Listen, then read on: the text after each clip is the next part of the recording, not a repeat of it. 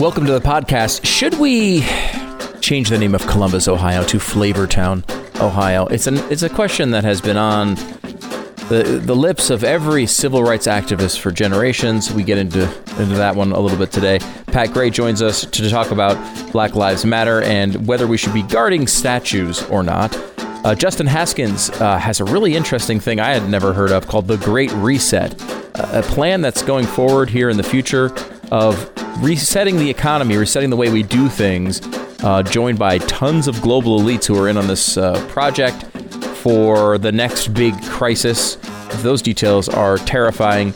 And a Daily Caller reporter who was attacked, surrounded by protesters in Washington. Police had to pull her to safety. Thank God the police hadn't been disbanded yet. Go to blazetv.com/Glenn. Use the promo code Glenn for $10 off your subscription. You can get access to, of course, the radio show in visual form if you'd like to see that, as well as Glenn TV and Stu Does America. Tonight we go over some of the election stuff. Where does the election actually stand? How much of it is media hype? We'll get into that tonight. Please take it some time and go over to Stu Does America and subscribe, rate, and review that podcast. And, of course, this one, the one you're listening to now. Here's the podcast.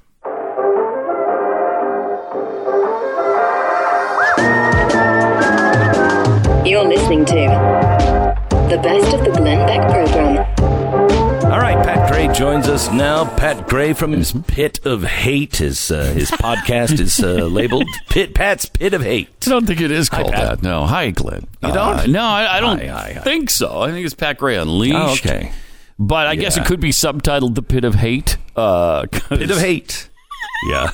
Because it really is. I hate what's going on right now. I will say that. I hate what's going on. I can't understand what's going on, and I can't believe what's going on. If you would have told me... I can't believe... If you would have told me ahead. last year that Black Lives Matter would have a 68% approval rating in the United States of America, this Marxist organization, I would have said, no, come on. That's stupid. No. Come on now. Yeah. I've stopped saying that those things can't happen. Yeah. I just stopped because everything. Do you realize I went through some old archives yesterday? I think all of the Fox predictions, almost all of the Fox predictions have come true now. I mean, have you seen the latest on the dollar? I said one of the things they mocked me for is that we were going to have a huge crash, that the Fed would start buying our debt. They'd never do that. Well, they're doing it now. They would just print money uncontrollably. They'd never do that. They're doing it. That we would be downgraded in our credit rating. They'd never, and they did that. And the collapse of the dollar as the world's reserve currency would be our undoing. Have you seen the latest news in the financial papers? They're all saying the end of the dollar as the reserve currency. When that happens, we are done. We are done. We're Mexico. Yeah. Congratulations. Well, when you've budgeted $10 trillion so far this year, they start this to year, look at $10 trillion. $10 trillion, and they're starting to realize, gosh, they're printing up a lot of money here. That's a lot. Yeah, we're not going to make that. We're not going to be able to do that. There's a lot of U.S. dollars floating around. Yeah. I wonder if that will work. Yeah. I wonder. So amazing. Trump just announced that he's going to sign an executive order to make the cities guard their monuments. Is it just me, or why is this so late? I don't know. I don't know. Why am I the only one that feels that way? No, it's all late. I mean, they're just now saying, well, you know what? We should maybe take back part of Seattle that is called Chaz now. Maybe we should take that back. Why is that so late? Everything we're doing is ridiculously late. Ridiculously. Why are we only now worried about the U.S. dollar that we just talked about? Why are we only now worried about the monuments and cities being taken over by Marxists? Why? No, I don't think Congress is. Where are the Republicans on this? I saw Mike Lee talk about it. I saw Cotton talk about it.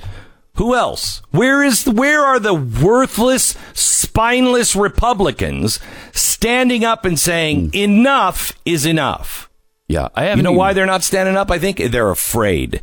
They're afraid Of? Are the left. Yeah. Yeah, they're afraid of the left.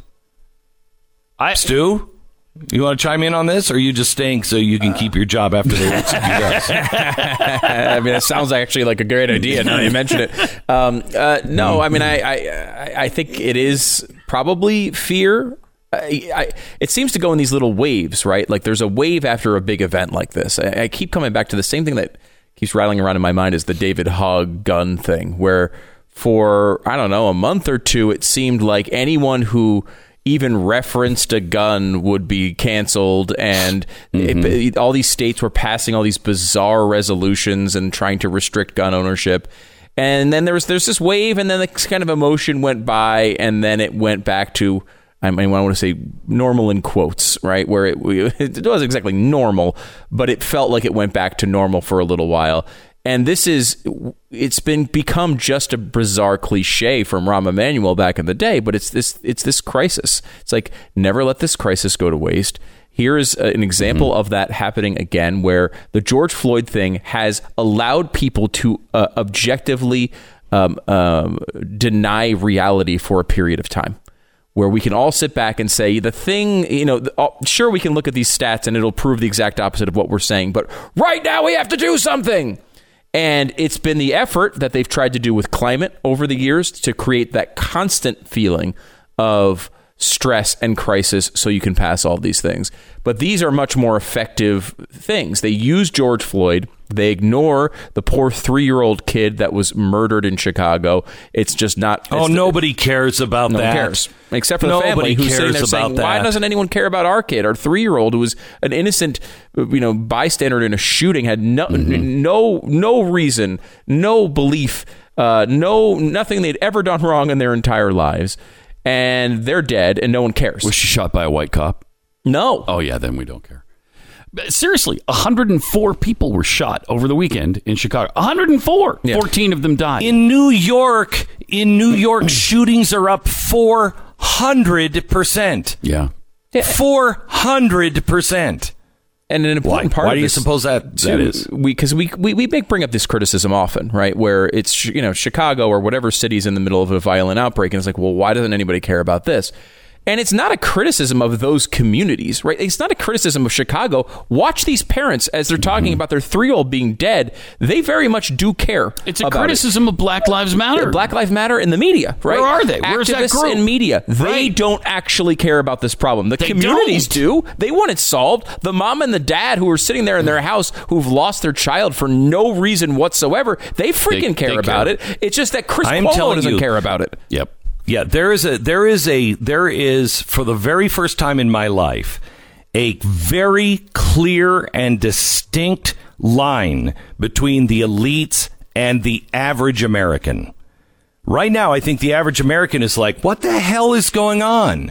Where is everybody? What happened? And it is the elites. This is not a revolution of the streets. This is the elites. And I mean the Democrats, the banks, the Bilderbergers, the Whataburgers, it's not a conspiracy. In fact, I'm going to show you next hour something that just happened out in the open and nobody paid attention to it. These are the world leaders all getting together and saying, We're gonna change the whole system. We're gonna change the whole system. I know. The people don't want it, but we're gonna shove it down their throat. And the way they're going to do it is to have us rise up. They are just leaving us to fend for ourselves. And what do you expect people to do? If they start coming into our churches and tearing down our statues in our churches, they've already told us that we can't go to church. They've already said that. You can go and protest, but you can't go to church. I mean, what more is it going to take? And no one seems to go to jail for it. No one seems to be investigating. When I show you tomorrow night what we found on Black Lives Matter, how they're getting their money, because this is enormously well funded. There's no way this has a global arm without having millions and millions of dollars. Who's doing it? Well, I got news for you. It isn't black people. It's a bunch of white elitists, white supremacists. They have these guys, these white Marxists, have been using black people, and no one is saying anything about it. No one is saying, you guys, you're being used. Now, a lot of these blacks are Marxists that are actually in BLM, but not the people on the streets, not the people who are actually concerned about their neighborhood. And they're all being used by these elites. And I'm watching a country in revolution right now. I'm watching a coup happen. There's no other way to describe this. This is a coup. It's happening, and no one seems to care in the media. No one is ringing the alarm bell. Everyone's making excuses for it, and we're sitting around, and what are we doing? I asked for this yesterday, and I want to be really careful when I say anything, because my audience knows that I have always preached nonviolence. This will be the end of the republic if the right becomes violent. It will be the end of the republic. I guarantee you. It's what they want. They couldn't get us to do that in the Tea Party. So now what do? They have to just let the monsters loose on our street and take everything that we hold sacred. They've taken our jobs. They've taken our rights. They've taken our religion. And what have we done? Nothing. They're changing the conversation. Nothing. They're taking our tradition. They're changing our history. We're moving into a different place. Wait a minute. What is that? I'm sorry. Who said that? Well, it's a direct quote from Michelle Obama. Yeah. So they're doing these. They're doing these things, and we're not doing anything. And I ask you to stand, but I ask you. I remember having so many conversations in Birmingham. Glenn, why are you having people sign the Martin Luther King Pledge of Nonviolence? Because I wanted to put it in your head over and over and over again. I knew I was early, but I knew there would come a time when we would have to really take that pledge and know that we had to walk like Christ. And if we didn't, we'd be doomed. Well, that is this time. And where are those people that are willing to stand up and walk like Christ? Where are the people that are willing to stand and encircle some of these statues? Where are you? You're going to get beaten in the head. But I have to tell you, I know Navy SEALs that have gotten beaten in the head over and over again. They fight back. But are you willing to take a beating to the head and not fight back to save the republic? Because that's what it's going to take. Martin Luther King was right. When you put good versus evil side by side, if you have a bunch of people that are surrounding a statue and they're all church-going, loving people and they don't want any problems and they're holding hands and they take the beating, it ends this. It ends this. You send in the military and it explodes. You send in somebody who wants to be violent and it explodes. You send in God-fearing, God-loving, Christ-like people, and you save the republic. Is anyone willing to stand in their own community as a group, sing songs, and take a beating to the head to save our history and our republic? That's a tough call, but they only get more tough from here. Thanks, Pat. I'm not willing to sing, but I'll do the rest of it. But I'll leave the singing to someone else.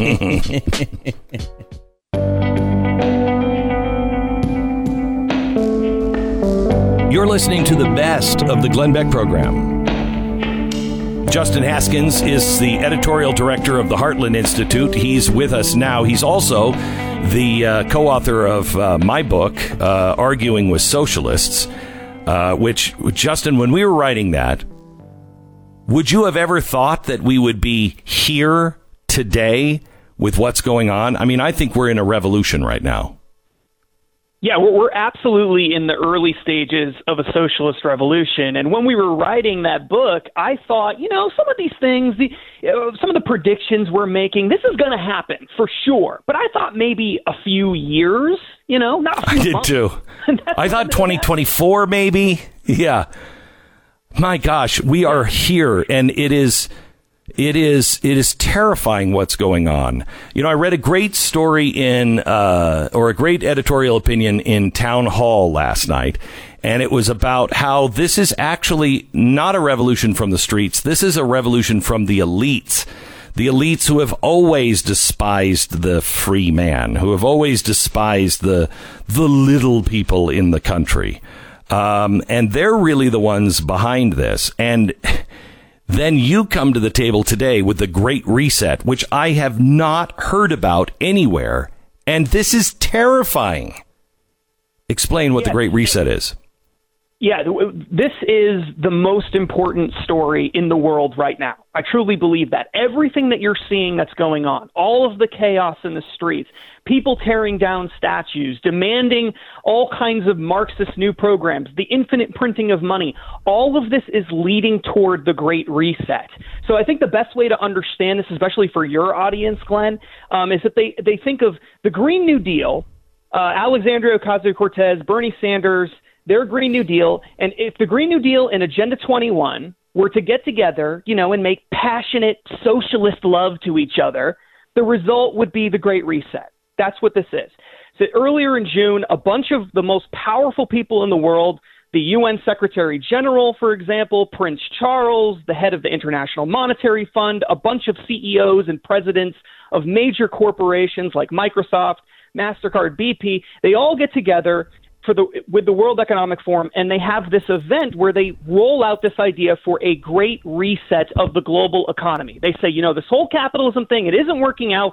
We need to completely scrap that and use the current pandemic as an excuse and a justification for building a completely new economy. They're openly calling for this, and this is where reset comes from in Great Reset. We're going to push the reset button on the entire economy. And that's exactly what they're planning on doing. And they haven't laid out the details of it. The details of the plan are going to be laid out at another meeting in January 2021 in Davos. And they're going to get together, and they're planning on getting together and working with this group, this national or international network of student activists to put together this big, far-reaching plan to completely reset the global economy. And then roll it out in 2021. And their justification for it, because you're probably thinking, well, COVID-19, that may not even be an issue in January. Well, the justification is the next great crisis. The next great crisis that, to end all crises, climate change.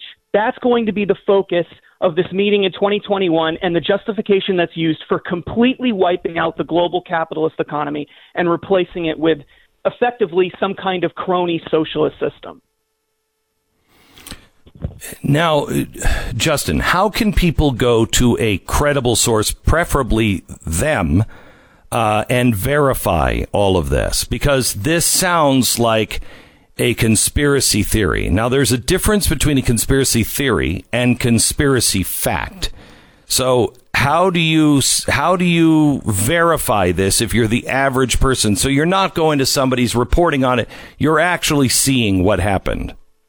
Yeah, absolutely. That's a great point. I understand it sounds like a conspiracy theory. I get that. But the reason it sounds like a conspiracy is because it is a massive conspiracy. That's what it is. The way that you can verify this and go straight to the source is go to stoppingsocialism.com. We've got a bunch of articles about it. And in those articles, we link directly to the speeches that were given at this World Economic Forum event, articles that have been written by a variety of people about the Great Reset, and you can see in their own words, direct quotes, either on our website or you can go directly to the World Economic Forum website itself and find all of this information.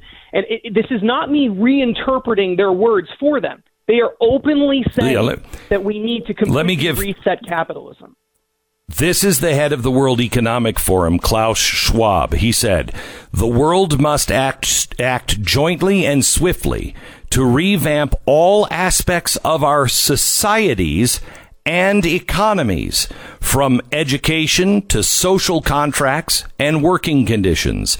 Every country, from the United States to China, must participate. Every industry, from oil to gas to tech, must be transformed. In short, we need a great reset of capitalism. End quote. Wow. Yeah, it speaks for itself. It speaks for itself. These people we're living in a time that is so chaotic and so crazy that I believe the powers that be, the most powerful people in the world who have been wanting this move to the left for a very long time, are seeing an opportunity to openly present this as an option that they think people will take voluntarily. And that's what we're seeing here. We're seeing them presenting it, showing their cards, really for the first time in this kind of way, and openly calling for a total global transformation of the world economy. Their goal, I'm going to use their language, their goal is to use climate chaos created by the pandemic and the alleged dangers of climate change to, and I'm quoting here, reset the world's capitalist economy to make it more equitable, fair, and to rebalance economies. Justin, I said probably in 2007, 6 or 7, that the globe, that I realized that the only way to rebalance economies is to bring the United States down. You can't bring the world up to the level of the United States. And so you needed to crash the dollar and to crash our economy to be able then to keep us low, and that way everyone would be balanced out. Is that what's happening now? I think so. I think so. I really do believe that the key to understanding all of this is modern monetary theory. Essentially, the infinite or near infinite printing of money by central banks to pay for any number of programs that they want to create. In order to get the world to that point where they're willing to accept printing trillions and trillions and trillions of dollars as normal, you have to have the global economy crash in a spectacular way like we've seen with COVID-19. That's the only way you could have modern monetary theories, for something like that to happen, a world war or something like that. And that is exactly what has occurred. And that's how you're going to get socialism in the 21st century. This is what 21st century socialism looks like. You see, you don't have to confiscate people's property. You don't have to throw people in gulags. All you have to do is control all the printing of the money and then decide who the winners and losers are. And then you create this disgusting crony socialist system. And that is exactly what's going on here. That's what the Great Reset is all about. That's what climate change is all about. And that's why so many of these major companies are signing up for the Great Reset. Why would MasterCard and Microsoft and companies like this want the Great Reset? Why would they want that? Well, because there's going to be something in it for them. And that's what's happening here. It's world government institutions mixing with socialists and activists and major crony corporations to create an entirely new society.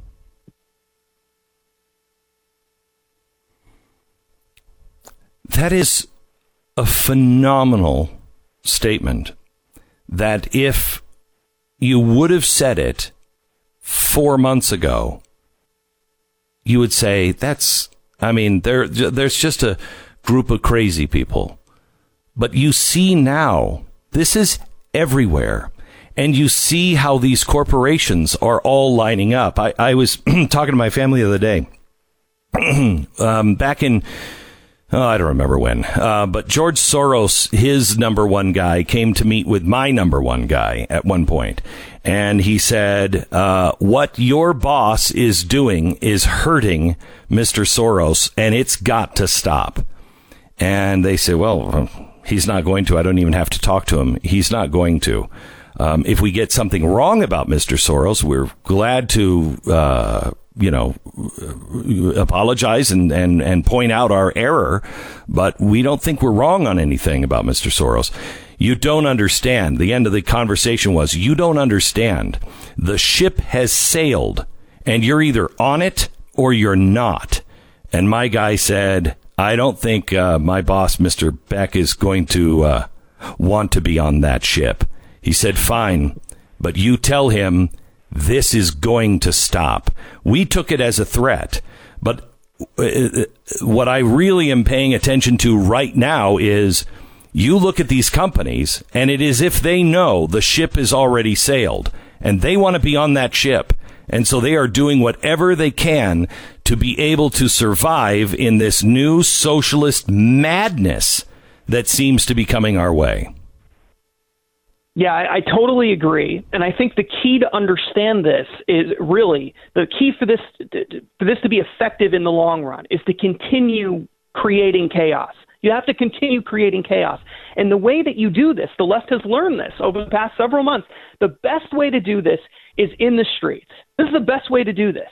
And the Great Reset, the thing that terrifies me the most about the Great Reset is they already have this network of youth activists that exist all over the world, not just in America, in 400 different cities, thousands of youth activists that have been trained by Al Gore's Climate Reality Project to believe that we have to make these changes or else the world is going to collapse and we're all going to die from climate change.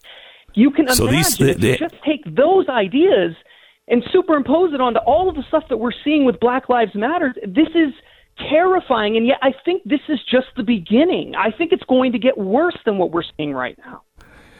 Okay, I'm going to take a quick break and come back, and I want you to talk about the global shapers. That's what these 7,000 kids, 400 cities around the world, are all prepared to go out and shape the world closer to their heart's desire.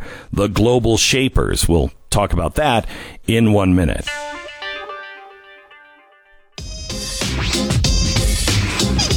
This is the Best of the Glenn Beck program. All right, I guess we have Shelby on with us. Sorry, Shelby, we're running behind here with you, but our phones went down mysteriously. Are you there, Shelby? Yes, thanks for having me on. Oh, do we have you on Skype or something? Yes, yeah. Oh, audio only. Good.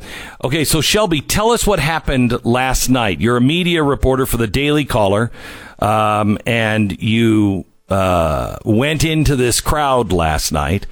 And what did you find? What was happening? Yeah, so when I first arrived, they were trying to tear down that statue right in front of the White House. Police came fairly quickly, it seemed like, and pushed these protesters back. They were also trying to create their own autonomous zone. It was going to be the Black House Autonomous Zone. So police pushed them back. There were definitely some scuffles between police and these protesters. Then police started just basically holding the line. And then protesters were on the other side holding that line. And the situation remained tense for a few hours and just sort of escalated, as I'm sure you know, as the evening went on, with me in particular. So before we get to that part of the story, they were trying to take down the Andrew Jackson statue, which I hate Andrew Jackson. I think Andrew Jackson was one of the most racist guys ever to be president. And that's saying something. We've had Woodrow Wilson in that category. But he was I think he was a monster. But I don't think we need to tear his statue down. It's a way to learn. Did they make any impact on that statue at all? No, they vandalized it. So they did, they were able to do that. But in terms of tearing it down, I don't think that they managed to make too much headway with that. Okay. So then as the evening progressed, it gets dark and you're still there. And you're there with a camera. And you start talking to people, and what happens? Yeah, so I went sort of into the crowd because a group had arrived that had sort of makeshift shields, and they were lining up right in front of police officers. So I went a little bit closer to grab better footage of that, and some of the protesters didn't like that I was filming them and started accusing me of being a cop. I'm not sure why, but they decided that I was an undercover cop. I showed some of them, my bio and stuff to show them that I wasn't a cop. It calmed some of them down, but did not calm others down, and they just wanted me out of the area. And so did it get violent? I know police had to come in to take you out. Yeah, so at one point it got pretty aggressive.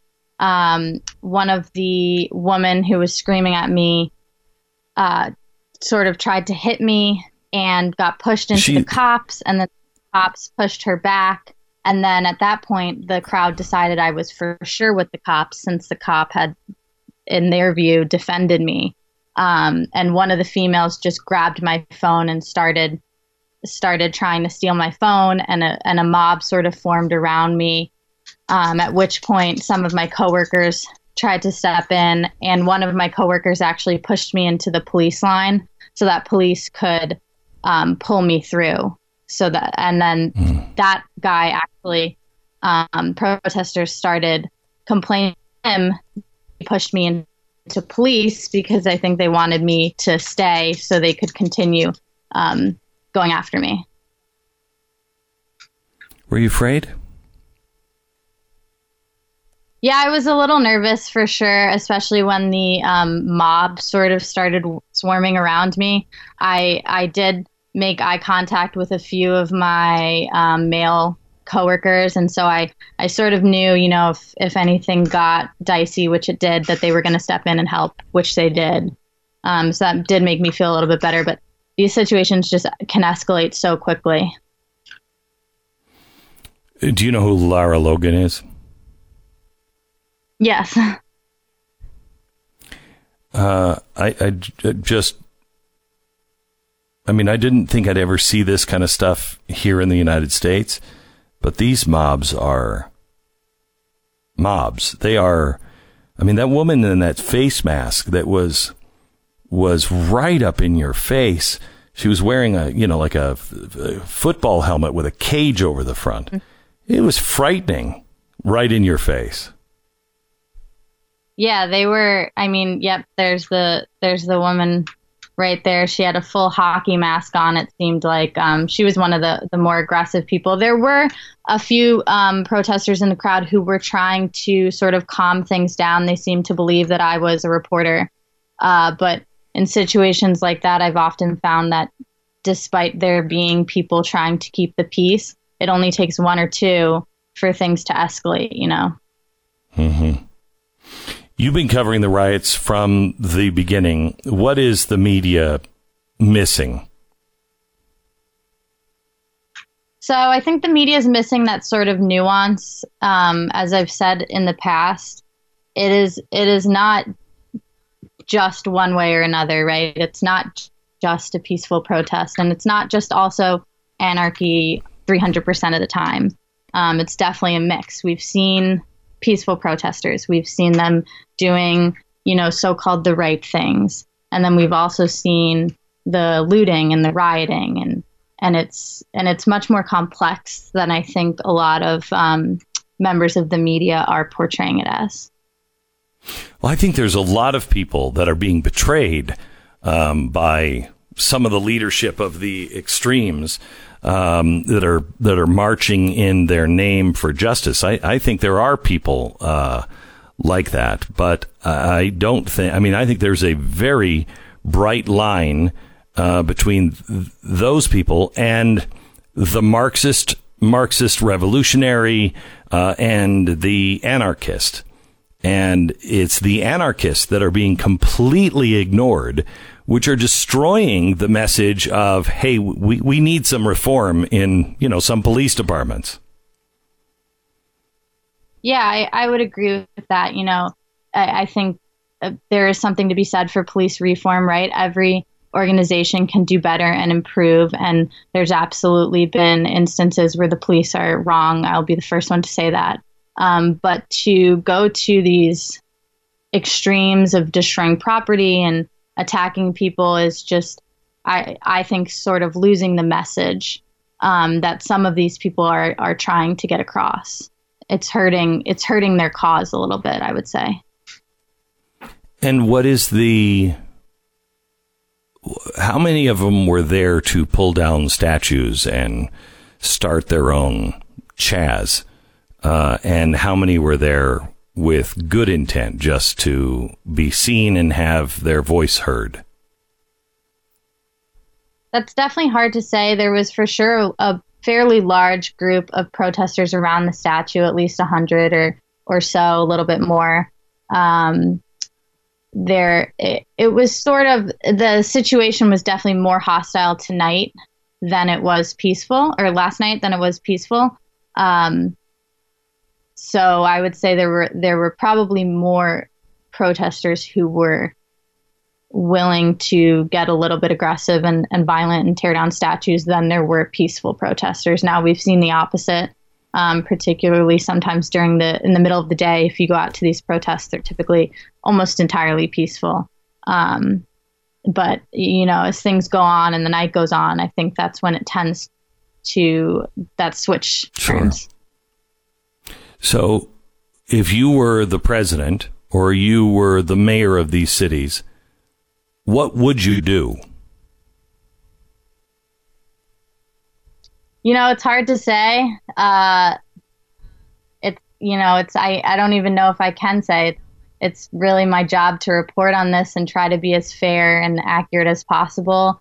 I think I would take a look at what all of these different cities are doing and see what the results are. You look at Seattle's autonomous zone. There's been a few shootings there. Is the mayor handling things correctly there? And then you look at DC, how that went down. Is that a better way to handle things, and sort of try to find a middle ground where order can be restored, but the people's voices are still heard and the concerns are being addressed in a productive way. Shelby, thank you very much. Shelby Talcott. She's a media reporter for the Daily Caller.